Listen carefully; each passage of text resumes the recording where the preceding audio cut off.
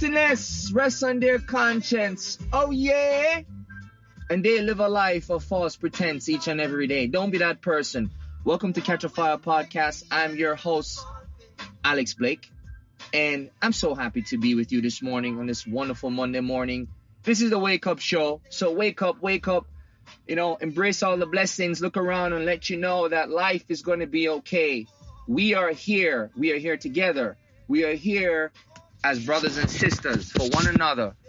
And, on today's show, I want to talk about making sure that whenever you face anything in life, you approach it with grace and humble pie. And I want to talk about my son, Isaiah Blake, today. Today's Saturday morning before the Monday show, and I'm recording this show. And he's waiting, anticipating for a phone call at 3:20. This phone call would determine if all his efforts the last couple months have come to fruition. Austin FC, the professional soccer team for Major League Soccer, is picking their first ever roster for the U13 team. Granted, Isaiah is 11. He's one of the younger kids.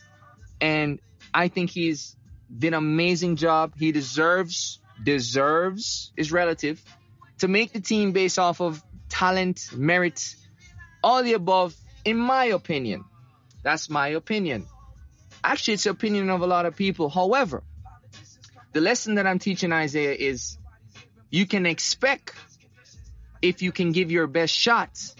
But even with expecting and giving your best shot, you may fall short because you may not have met somebody else's expectation.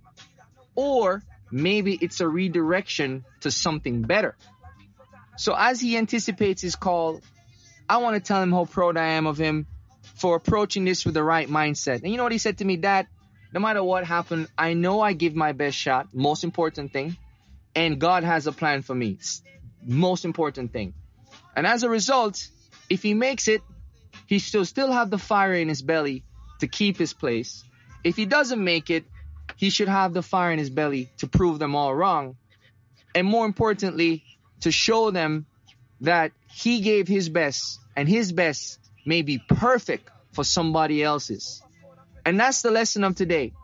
Everybody needs to recognize that your best and your amazing talent and your amazing work may not float somebody else's boat. And maybe it's time for you to get on a different ship. So, with that said, my people, please keep your head up. Walk with grace. Have humble pie. You're not in control. God is. All you're in control is of your best. God is love. Foundation. Good luck, Isaiah. Movement. Up.